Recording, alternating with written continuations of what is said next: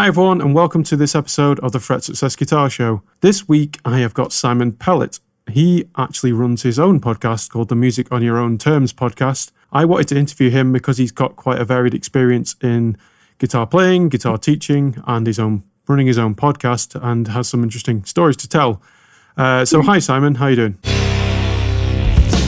I'm good, how are you? I'm not too bad. Thanks for coming on the show. I wanted to touch on a few things that you've been doing, quite a varied thing. You were based in England yourself, and you moved across to the States and have been here for the past, 20 years, I think it is. Yeah, so you've been playing a long time, since you were like 11 years old. So I'd like to touch a bit on that and your story of everyone's different when they've been playing the guitar, how they kind of picked it up, why they picked it up, who inspired them. So maybe give you free roam to kind of chat a bit about that, really. Sure.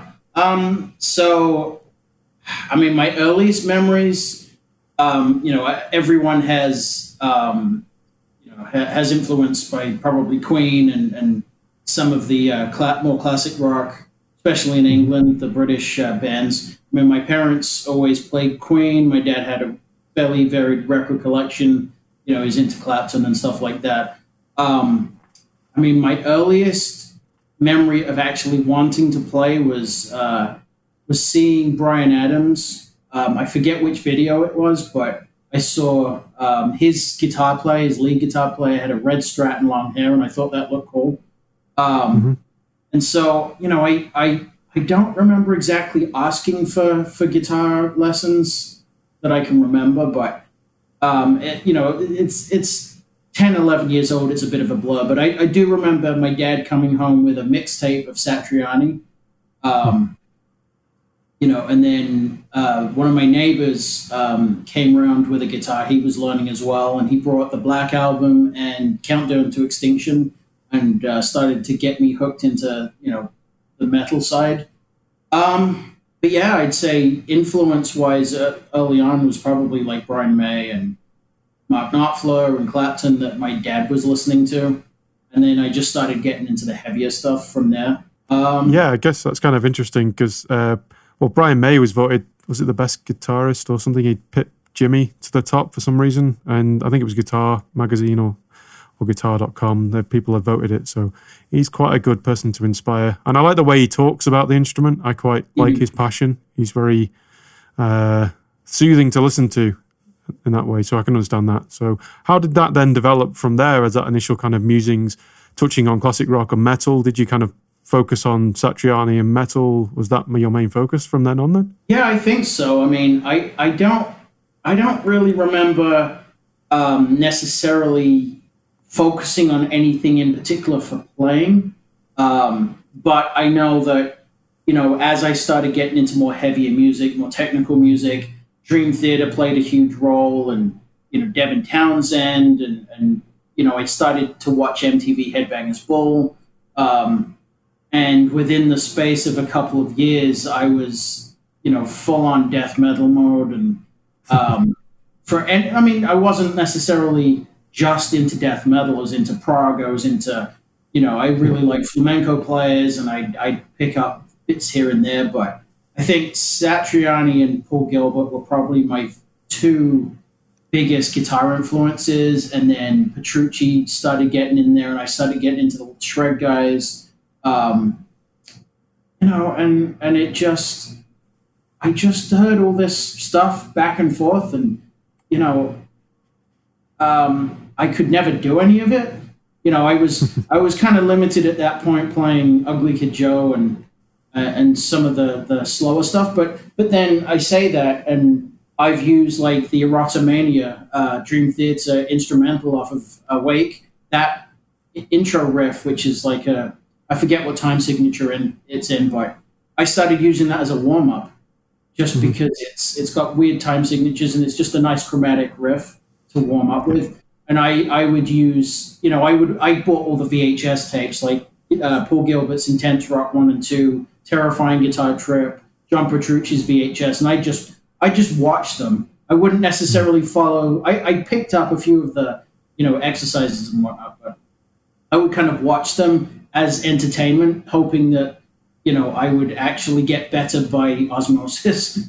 it's interesting, really, because in that time, it was a similar time to when I was learning, is that there wasn't this kind of YouTube, the kind of guidance online. It was very much this VHS or a book, or you were very much on your own if you didn't go to a teacher. So it's interesting. I mean, I even looked at the things like, the Satch tapes were one of those things that I looked at and consumed and didn't necessarily learn much from them. I was just, like you're saying, consuming them, hoping that they would influence me in some kind of way. And they did. I mean, those guys that you mentioned, Gilbert and Petruccian, and those guys, they're definitely some of the most influential, inspirational guitar players. And because they focus solely on guitar, I think it's very infectious, and it just sprout a certain kind of guitar player from that, where you become more technically minded and more into that stuff.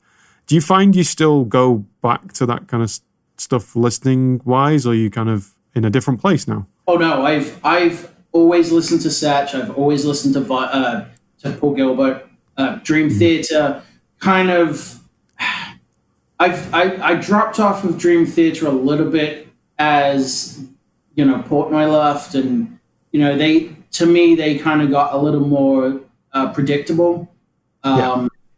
But that being said, you're 14, 15, 16 years old. That's your formative years. And I think there's a lot of stuff that sticks around with you just because you're developing your tastes, your mind, and it's like a fondness in your mind. So there's a lot of stuff I really like from that era that I still listen to. Like for instance, Steve Vai I went to see several times, and I still listen to here and there, but Steve Vai is not one that I listen to all the time now. Whereas, the first half of Dream Theater I still listen to. Satriani, Paul Gilbert I still listen to. I mean, it depends. I've kind of, in terms of instrumental guitar, I've definitely matured in my listening habits as much as I like people like, Eric Johnson I've always liked, but Nick Johnston is a Canadian guitar player. I really like his playing. Andy Wood. Doug Rappaport. In terms of his phrasing and his vocabulary, he's one of my favorite guitar players right now, just because he's so, he's really at the cusp of feel playing, even though he shreds. I think that's a great place that we're at the moment, is that these players are starting to move away and been inspired, like you have, by these, fundamental guys like your Vais and Satch and Gilbert. And Gilbert's still around, and he's changed his sound. He's the only guy really that I'm kind of keeping up to date and thinking his new stuff's really good. Like, he's changing the way he's doing stuff, and he's adapting. He's not just going for the kind of shred. So I think we're in a good place now where people are starting to push and get a bit more lyrical with their phrasing, and I think that's what you're kind of getting at. Yeah, I mean, that's what I'm kind of into. I still like people like Animals as leaders, and like Meshuggah started off that gent phase, and you have all those technical gent players that are in that kind of niche. Like I like Andy James is one of them. Those kind of gent shred players are kind of their own animal, I think. The only thing that turns me off about that kind of not individual players, but the scene itself, is kind of the over-processed guitar sound. I'm definitely more of a fan of the organic amp sound, which players like Andy Wood and Nick Johnston have. Definitely Doug Rappaport. I mean, the guy has all the amps that he's testing on his channel. But yeah, I'm just more of a natural sounding guitar versus the over-processed sound. Yeah, no, I'm in that court as well. And I love the way things are being pushed. Modeling is unreal compared to how it was even 5-10 years ago. The way it's come on leaps and bounds, but I don't think there's anything that will replace that kind of amp sound, especially valve amp sound. I love this sound. I like the noise. I like the way it feeds back, the way you can make the amp work in different ways, making it bounce and react. But I find still modeling is very much going for that clean, perfect sound. And they're starting to do more of the modeling of like retro amps, but it doesn't sound the same. But I can understand the convenience of it, because you just plug it in and it's the same every time. You don't have to maintain it. My amp's got like 12 valves in it. You have to replace them every 2-3 years, and it's quite an expense. So I can completely understand and hope we get there. but they have a place, I think, and maybe not in the kind of the way that we use, traditional amps for. So what's your kind of go-to amp then? What do you use and are most fond of? Sitting behind me is my PRS MT15. Nice. That's been my go-to amp since I got it. Below that, I've got my Carvin V3, which has a great sound to it. It's one of those amps that I wouldn't say it has a bad sound per se, but there's definitely areas of the range of sounds when you dial it in that aren't great. But when you get it to that spot, it's really a good amp. The thing about the PRS is it does not have a bad sound on it. Like you can plug in, you just whack the controls wherever at random, and it'll still sound good. If I move out the way, my old rig. If I just drop this down, so TV Classic 5050 old shoe power amp and my Boss GT Pro. So that was my live rig for a long time. And, I could get every sound out of it I needed at the time. It really never let me down. This PV amp, I bought that when I was, I think, 19 years old. It came on the plane to the US, and I didn't change. It's fallen over several times, and I didn't change the tubes until about 3 years ago, and it was running strong. Like that thing is an absolute tank. It's a great amp. And then I finally decided to change. It's a British version, so it had the 220 power transformer on it. And I had a step down transformer, so I could use it over here, which means I was lugging 3 different transformers around with me. So finally, I got off my butt and actually decided to get it converted. So that's US powered now. But yeah, the reason I stopped using that, I don't really play live anymore anyway because I'm more focused on studio work, but when I started getting into heads, I just found that the sound I was getting out of the Boss, although it's an amazing unit for what it is, I just started really hearing that, the digital overtones and all those artifacts that you don't really like. So especially as soon as I got the PRS, I found myself really starting to get into pedals and doing, going one by one with each pedal, plugging it in and saying, all right, does this work with this amp? And then putting 2 together and just, really analyzing what sounds go with what pedal. And if a pedal doesn't work, then, it's gone. Makes more sense to me to do that because I think there's definitely a habit that people get with these multi-effects pedals where it's just like, oh, I'm sorted, it's done.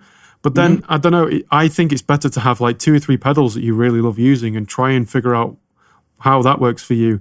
And then just like, if you get fed up with that pedal, just sell it and get a new one because they tend to retain the value quite well especially if you buy like a second-hand used unit, which is, easy to do now. You wait like 6 months and people are always doing this sort of thing. So I think the individual pedal thing for me is more my preference, really.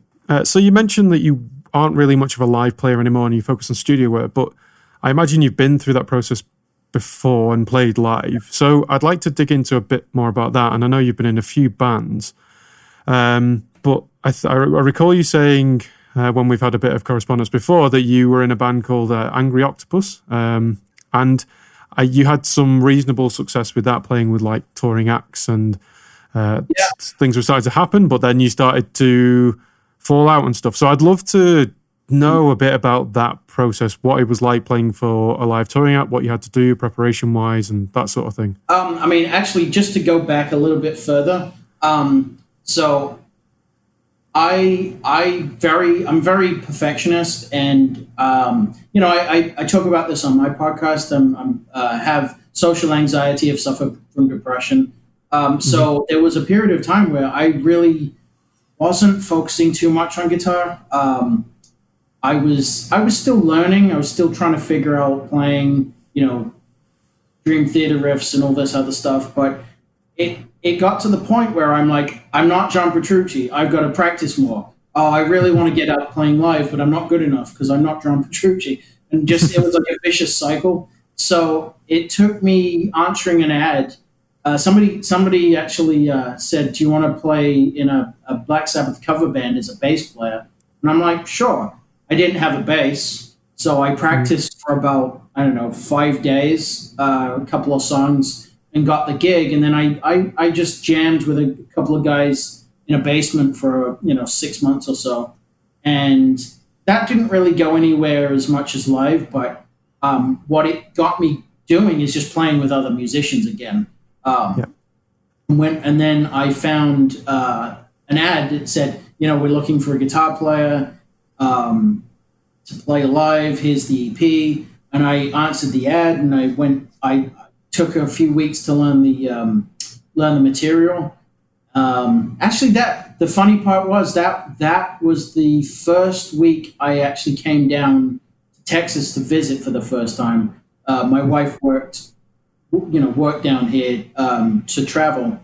And that week was the week that I was listening to it on the plane and going over it in my head. And the material was, fairly technical. I mean, it's almost like kind of a Breaking Benjamin type sound, almost. Fairly heavy, some good solos. And so, I ended up getting the gig, and then we kind of rehearsed for a couple of months, and then we were offered a gig opening up for Tantric, which was the 90s band. Breakdown was their biggest hit. So we opened up for them, and that it's on YouTube. You can find that. Funny story about that is one song we tuned slightly differently, and I had a clip-on tuner on my guitar. So we get to that song, and we'd been told absolutely no audible tuning because it's unprofessional, don't do it. Sure. And so I went to hit my tuner, and it flicked off and hit the middle of the stage and went down into the stage blocks. So what I could have done is just turned my power amp off or turned it down and used the tuner on the Boss unit. But, because I was very nervous, I didn't think about it. So I ended up taking my guitar off, getting down, face down on the staging, found the tuner, it was still on, thankfully, otherwise I'd never have seen it. Got up, tuned the guitar, and went on with the gig. But, it's kind of one of those stupid things that, you get so nervous and, in the moment that you don't think clearly. After that, definitely. I ended up getting my rack tuner, my Borg unit behind me. You learned your lesson. Yeah. Through that again. But the other thing that stands out with that gig is that and I think I've talked about this on my podcast before, but the sound guy does a lot of one of the big venues in New Hampshire, one of the big outdoor amphitheaters they have. And he was a bit standoffish at the beginning. And, you get all these young bands that, just have a fuck off attitude and whatever. So you kind of understand his standoffishness. But at the end of the gig, or at the end of our set, he came over to adjust mics, and he's like, "That was outstanding," and like it completely changed his mannerisms. And I thought, we actually did. We're actually playing pretty well. But to build up to that point, a lot of prep work, just going over the material over and over, slowing it down, just bar by bar. I typically use Reaper, and I'll put the song in there, and I'll just loop one section, half speed it, really to work out what the person's playing. Because this was none of my material. This is all pre-written. We didn't you end have to up learn it. we started to write, but we didn't actually record anything with me in the band. So I think it's a 5 or 6 song EP with a couple of other songs that we played. And then we did that gig, and then we played a string of gigs in New Hampshire, and then we did a couple in Mass, and then we did a Battle of the Bands down in Haverhill, Mass, and we ended up winning that. So that got us on radio, and then we got another the same venue that we opened up for Tantric. We actually got offered a spot to open up for Lynch Mob, so that was incredible. Wow. Unfortunately, a week before, a couple of the members had an argument, and that didn't happen. So the gig was amazing. I just didn't play. I went to. That's such a shame. Yeah, it was a shame, but it was still a really really great experience to be offered stuff like that just based on your performance the previous time. So that's so cool. I mean, that's really interesting to hear. I've been in similar situations, and some things that aren't really talked about are these kind of tensions in bands, and everyone's got musical differences as the common phrase that's thrown out. But I mean, it does happen. People drift apart, but like, are you able to talk a bit about what kind of incidents were going on? What kind of fell apart? Was it a musical thing, or was it just a personal kind of thing? A personality clash. Right. I won't go too much into details for that, but it was basically a very strong personality in the band and someone who was maybe not so strong, and there was just a lot of clashing between those two members, and it all came to a head one evening at practice. They started there was an argument, and I basically, what ended up happening is I decided, he did let's say that the one who's not quite as strong-willed or as strong a personality decided he didn't want to be in the band anymore, which is fair enough. And I decided I didn't want to be around that kind of that kind of environment. It made it not fun anymore. The music and the players in the band were, the creative aspect was really, really good, and it had the personalities, been worked out, beforehand and in a healthy way, then I think that band would have gone really well. But unfortunately, that wasn't the case.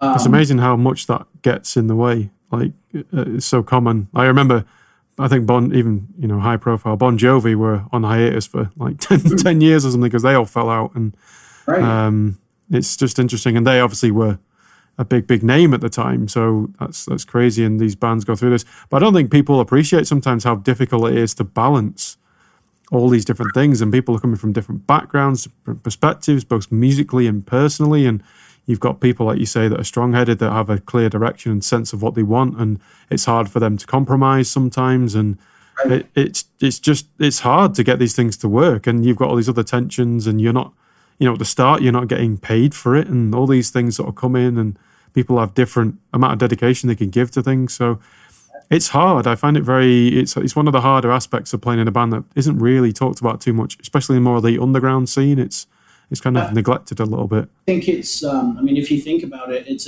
a marriage it's the equivalent of a marriage between 3, 4, 5 people. Of course it is.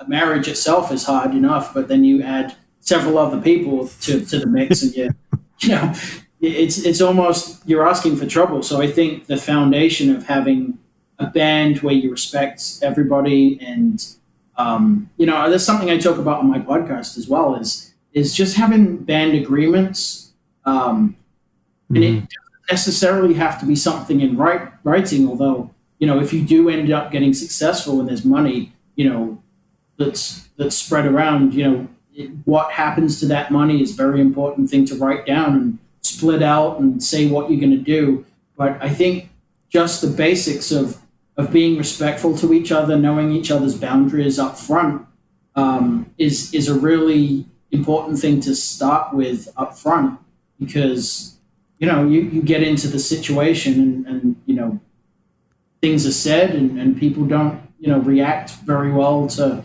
high pressure environments sometimes, and it all goes to shit. Yeah, because you make assumptions, don't you? I've been guilty of this. You make assumptions that everyone's on the same wavelength as you, and then you hit a certain situation, and it just throws everything off on a tangent. You're like, whoa. And I'm always in that stage at the start where I'm like, right, if we do make a success of this, we're going to split everything equally. It's always been that way, whatever I've worked in. And it's just always important to get that out open in the air. No kind of prejudice, just this is what it is. This is what we're going to do. What do people want from it? Let's have a good chat for maybe, a couple of sessions to just try and see what we all want. And I think that's really important. So let's talk about your podcast. And the premise of it is just people writing and recording music and that kind of thing, and you interview people. Can you give us kind of a synopsis as in your words as to entice people to come and check your stuff out and what that's about? Sure. Well, I mean, the impetus of it was actually from meeting other bands while I was playing with Angry Octopus. And, a fair few of them were kind of my age or a little bit younger. And the general consensus I kept hearing was you can't make money with music because of streaming. So prior to that, I started looking into, self-help, not really self-help, but mindset books, entrepreneurship, things like that. And I'd be hearing all these different concepts and ways of changing your mindset about things. And so I tried to figure out how to promote the entrepreneurial mindset to musicians that are trying to, do something a little more than just the, the weekend warrior and just playing down the pub and actually be able to make, either a living or at least, have the band or the music be more self-sufficient. The premise basically is just that. I interview musicians, entrepreneurs about their successes, their strategies, overcoming failures. I get to know about their history of music, what music means, what they've been up to, what their plans are. Because mental health is important to me as well, I do delve into that because I think that does play into mindset a lot as well. And also, I don't necessarily think that maybe creatives are more susceptible to mental health. I definitely think creatives are more prone to kind of display it, make it more public. They may have more tools to deal with it, whereas someone who's more analytical and engineering may not be able to express it. So it might be just that creatives tend to be able to display it, and you don't hear from, more mathematical minded people as much, which may be a problem unto itself. But, mental health is definitely something that's evident in the creative community. So and like I said, I've suffered from it too. So I just want to be able to reduce stigma, make sure people know that they're not alone, that it's okay not to be okay, and that there's help out there. So that's quite an important part of the podcast. But yeah, generally mindset is the mindset around music is kind of the main premise of it. That's interesting and so important. I think we need to talk about that sort of stuff more. It came to light more recently when I was interviewing the band David Wax Museum, an Americana band. They came up and did a festival slot here in Calgary for the Calgary Folk Fest, kind of Winterfest. And Suze from David Wax Museum is bipolar, and she was talking about the problems and issues she had being on the road and being at home. And she said it's actually easier on the road for her because they have a very regimented way of doing things. They have kids with them, but they kind of know what they're doing. They're doing, sound check. They go and play the gig. Then they're in bed by 11, 12, kind of all done. And it's kind of when they come home, it's a bit more sporadic and all over the place. But she found it's most difficult when they're kind of transitioning between the two segments. So I think it's right. I think that artists and musicians tend to be more vocal and upfront about these things as a general thing, but I think there's still work to be done. So good on you for starting a slightly different stance kind of podcast, because I think there's a lot of general music ones out there, and talking about mental health and getting people's perspective on that is really important.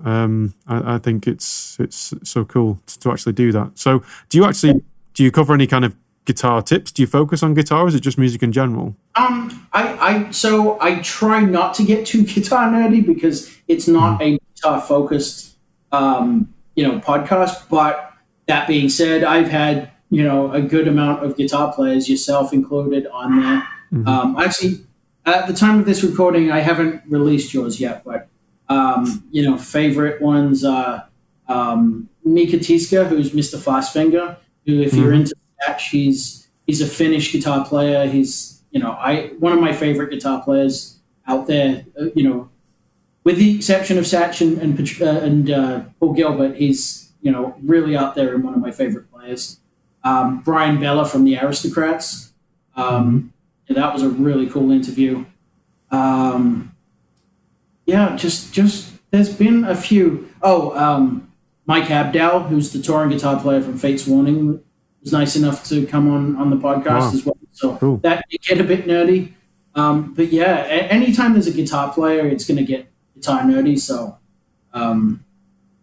it's just the nature of the beast. So as far as tips concerned, not really. We do talk a little bit about the setup and studio stuff. Yeah. I do like covering a little bit of technology here and there because musicians do listen to my podcast. So yeah, it's hard to put a big a mix of stuff, but I guess yours is focused in a different avenue. So, but I guess as a guitar player, because mine's more focused in that way, do you have like a top tip that you either get sick of telling people, or what's the most important thing if you have to kind of give someone like a minute of inspiration playing guitar? What would you say to them? If I give a couple, since you're familiar with the Satch tapes, I would say, wash your hair every day, because I've noticed that if I'm in the middle of a solo and my hair comes down and hits a harmonic point, if it's not clean, it'll dull it. But if it's nice and puffy and clean, it'll ring out like a little bird in the springtime. Yeah, nice. Nigel Tufnell. Perfect. I started a cover band actually, and we're called The New Original. So. But anyway, seriously though, the biggest thing I would say is, I've got a bunch of tips I could say, but listen, like absolute minutest detail, because the difference between a good guitar player and a great guitar player, I feel, is their ability to, really be able to play the absolute nuances of their vocabulary. It's all very well being able to play the right note and the right timing, but when you get to that musical sentience level, that you're articulating so slightly differently because of the way your fingers are touching the string. It's all about really, really listening to those, minute nuances that make you that much better of a player. It is definitely a thing that people miss, I think, especially muting certain fingers, playing in its certain pick positions, types of attack angle. All these little things start to add up. And once you're through the beginner stages, that's what I started to focus on and made me into such a better player, because you could play in a way that people wanted to hear. You know what I mean? So that makes such a difference. So what's next for you, Simon? What have you got planned this year? I know you're going to be working on your podcast, but have you got any other passion projects that you're working on that people should know about? So I just, last year I contributed guitar to 4 songs from another British guy called James Dand. So that's, it's called Empowerment Songs, and it's, James does, does speaking engagements, and he talks about mindset. It's really up my alley. He's been featured on my podcast once. He's going to come on again soon. And it's a triple CD that it's all about inspiring people to be better people and improving their life. So that's coming out shortly. So I'm currently helping him with the marketing and doing a bit there. So hopefully we'll get to hear that soon.